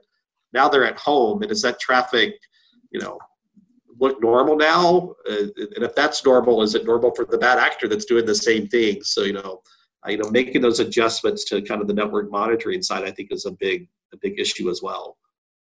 Yeah, and I haven't seen a lot of questions around BYOD, so that bring your own device type considerations. So that the unique consideration here is really industry agnostic.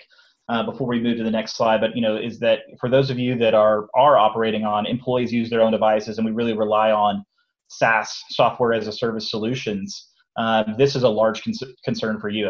How am I getting connectivity or visibility into those additional services?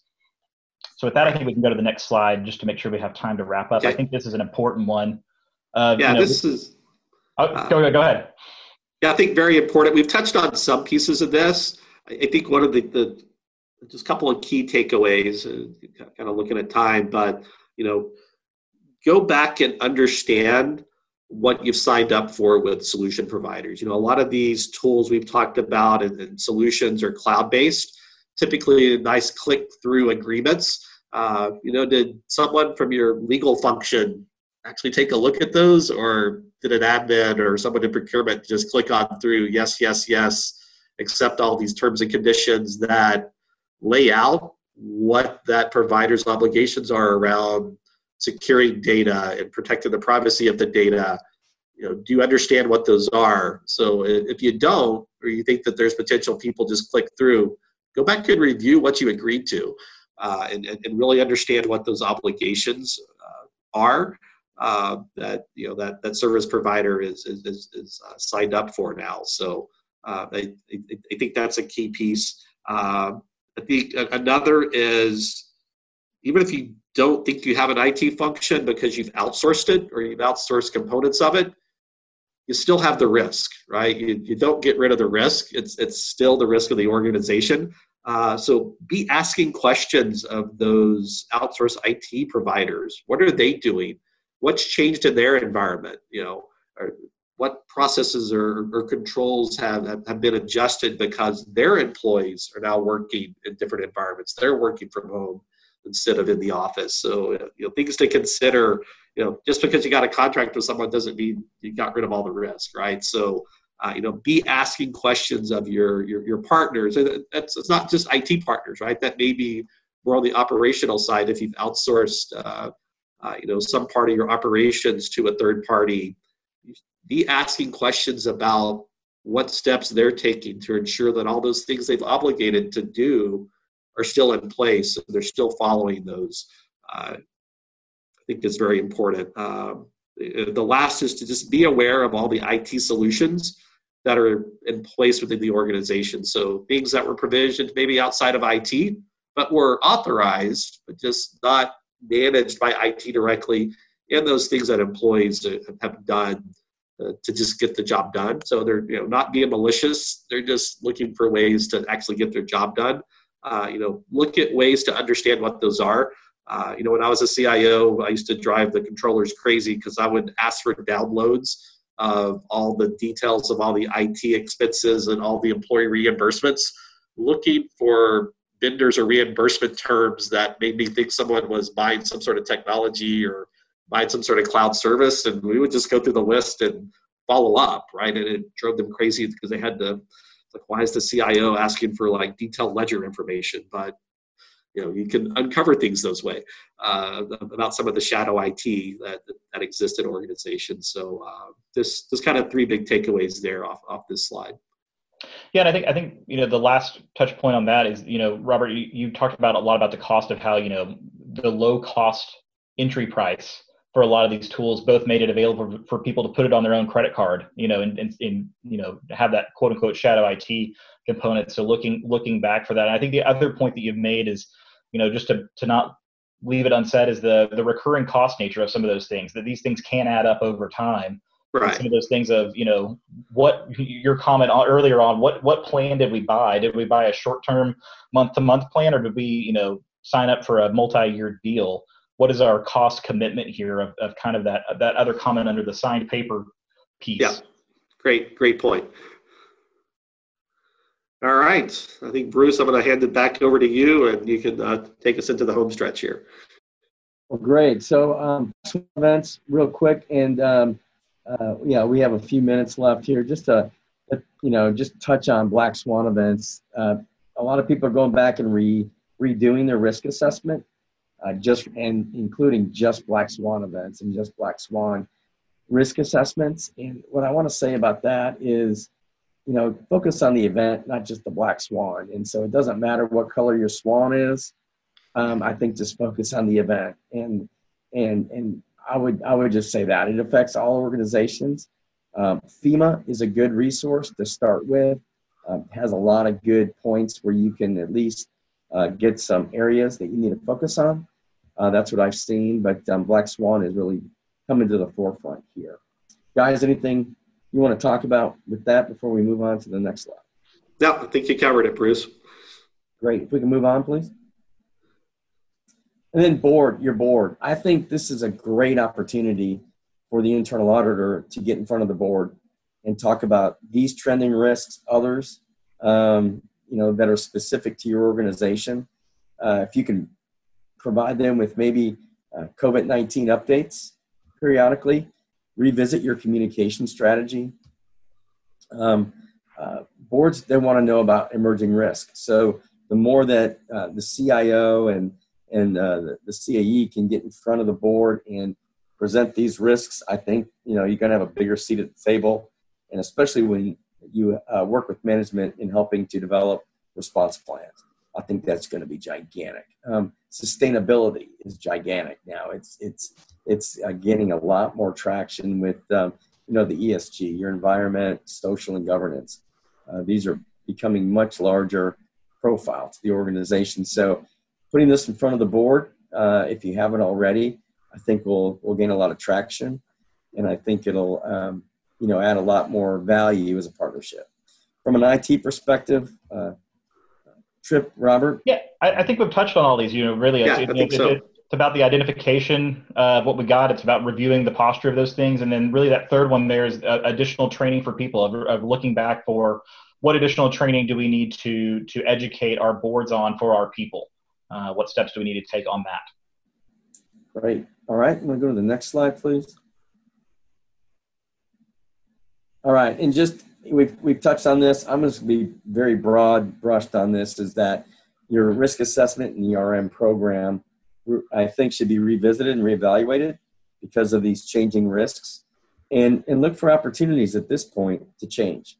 I think, this environment creates a lot more opportunity to implement procedures, implement processes, implement technology, and be able to put people maybe in proper positions. So I think that would be good. Agile auditing, we touched on. I think this is a great phase if you can introduce agile auditing based on risk. That would be great. Some institutions and organizations aren't able to do that because their audits are more rules based. But for those that aren't, I think this is a great opportunity to introduce more agile auditing. Go to the next slide, please. And just update your policies and procedures.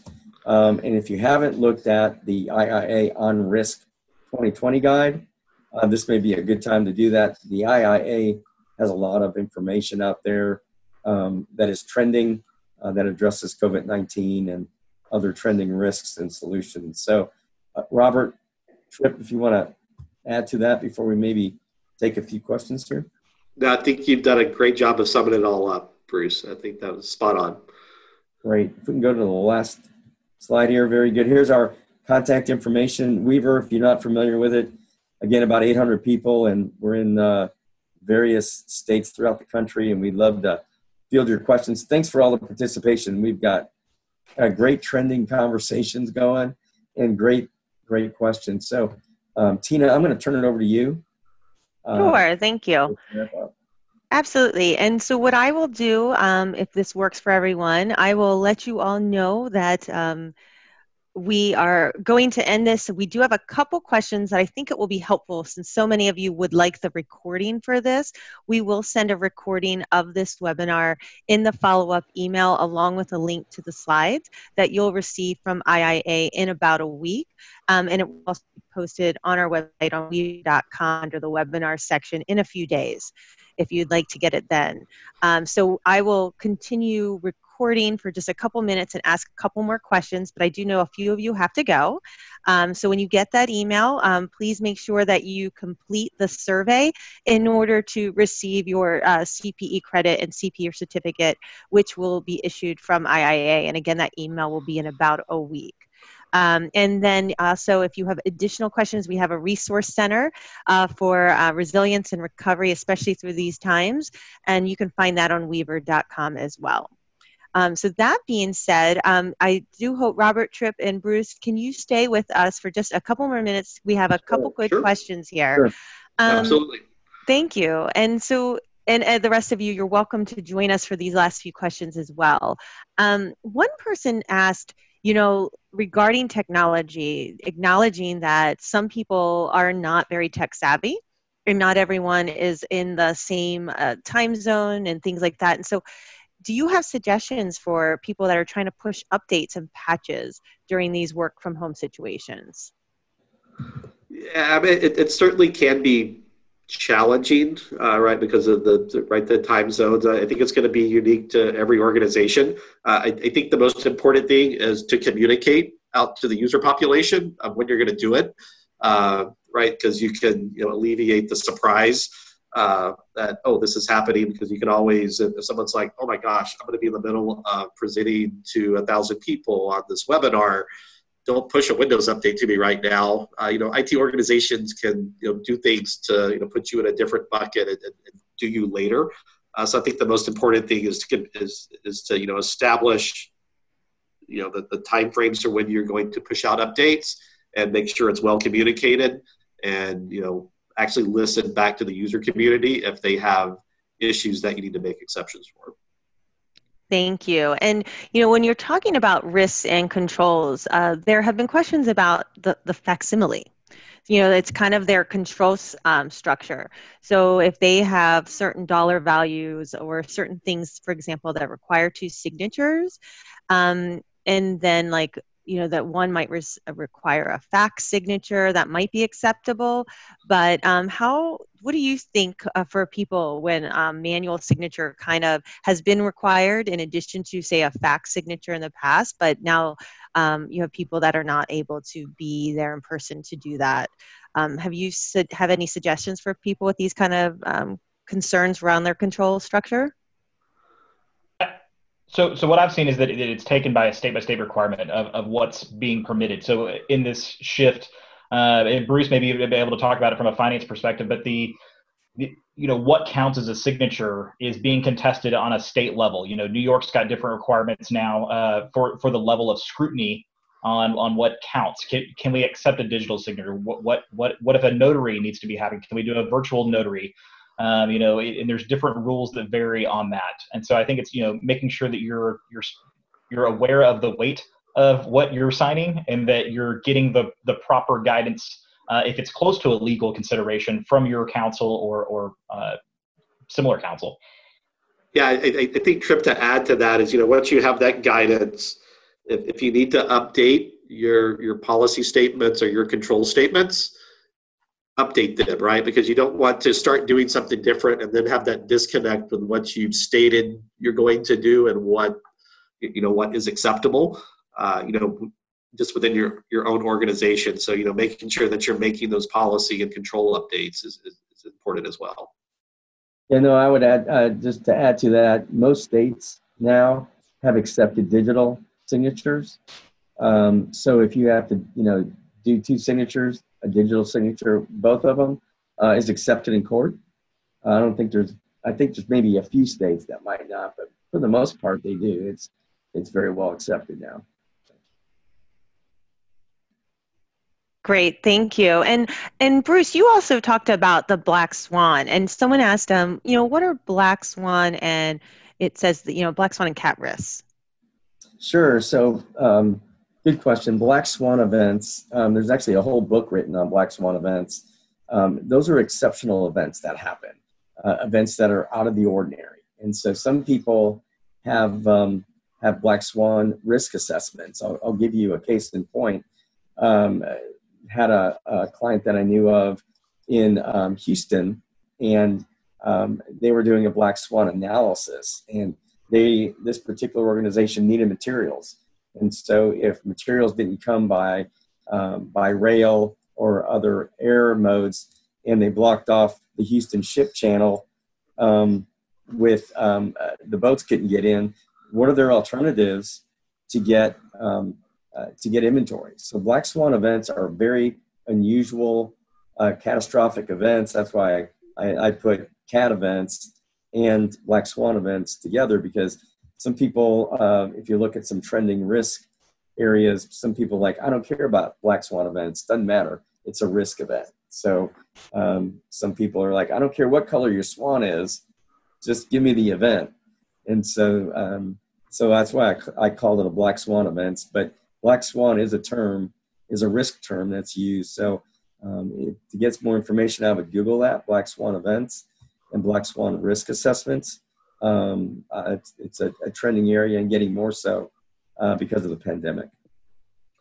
Thank you. And I do have just 2 more, I think, that we might want to touch on that seem to be important topics. And what are the risks for mandating employees coming back to the office at a certain date. Basically, our companies opening themselves up to lawsuits by requiring employees to come back without considering, personal situations such as lack of childcare at home, health situations, and et cetera.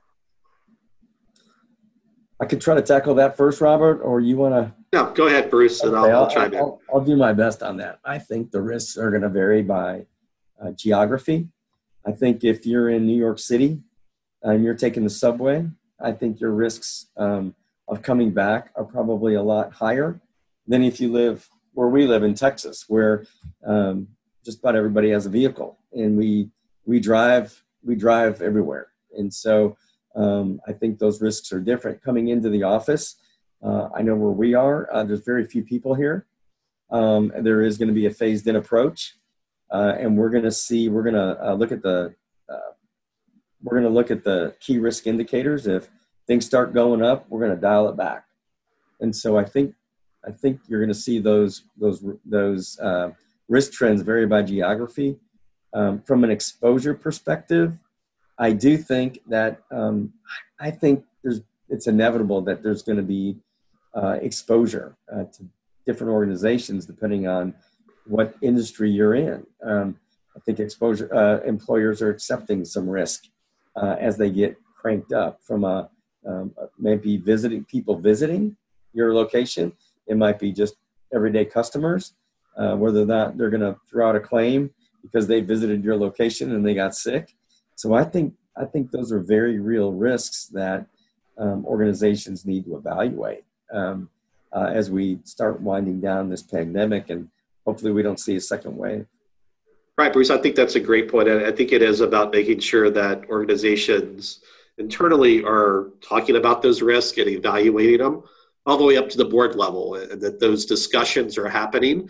So it's not just something you're not thinking about, that, just making sure that those types of discussions and those types of evaluations are ongoing within the organization is key. Thank you. And our last question has more to do with shadow IT. Basically, do you think work from home has increased or decreased risks associated with shadow IT? I think, at least in the short term, it probably has increased it some. Just as, like I say, ultimately employees are going to search out ways to get their job done, right? Most people are motivated to do a good job and deliver value for their organization. And if they don't have the tools they need, they're going to go find them. Not to be malicious, not to create shadow IT, but just to get work done. So I do think it's very important for organizations to listen to their employees and understand the challenges they're having, so that they can bring solutions that have been properly designed and thought through and procured, so you can eliminate some of that true shadow IT. So I think IT solutions bought outside the IT organization and managed in some cases are okay, as long as there's awareness and agreement that that's the right thing to do for the organization. But certainly I think in the short term, there probably is some increased risk. Wonderful. Thank you so much. And, on behalf of Weaver, I would love to thank IIA Dallas once again, and Chris and your team for letting us speak to you all today on this topic. And I really would like to also thank our panelists here, Bruce and Robert and Tripp. Thank you again for putting all this together and taking the time to explain and answer questions. And again, if anyone has questions, please feel free to reach us. Our emails are you can reach some of us through the emails and invitation that went out, and then on these slides you will find access. And again, the recording and a link to the slides will be available in your follow-up email that you will get in about a week from the IIA Dallas chapter. Thank you again, everyone, and we hope this was helpful. Have a great day. Thank you. Thank you. Bye, everyone. Be safe. Bye, everyone. It's always a pleasure having you with us. We'll be back soon with more episodes covering emerging risks for 2020. Go to Weaver.com for more thought leadership on today's topics and to subscribe to Weaver's monthly Insights newsletter. Until next time, stay safe, and thank you for tuning in.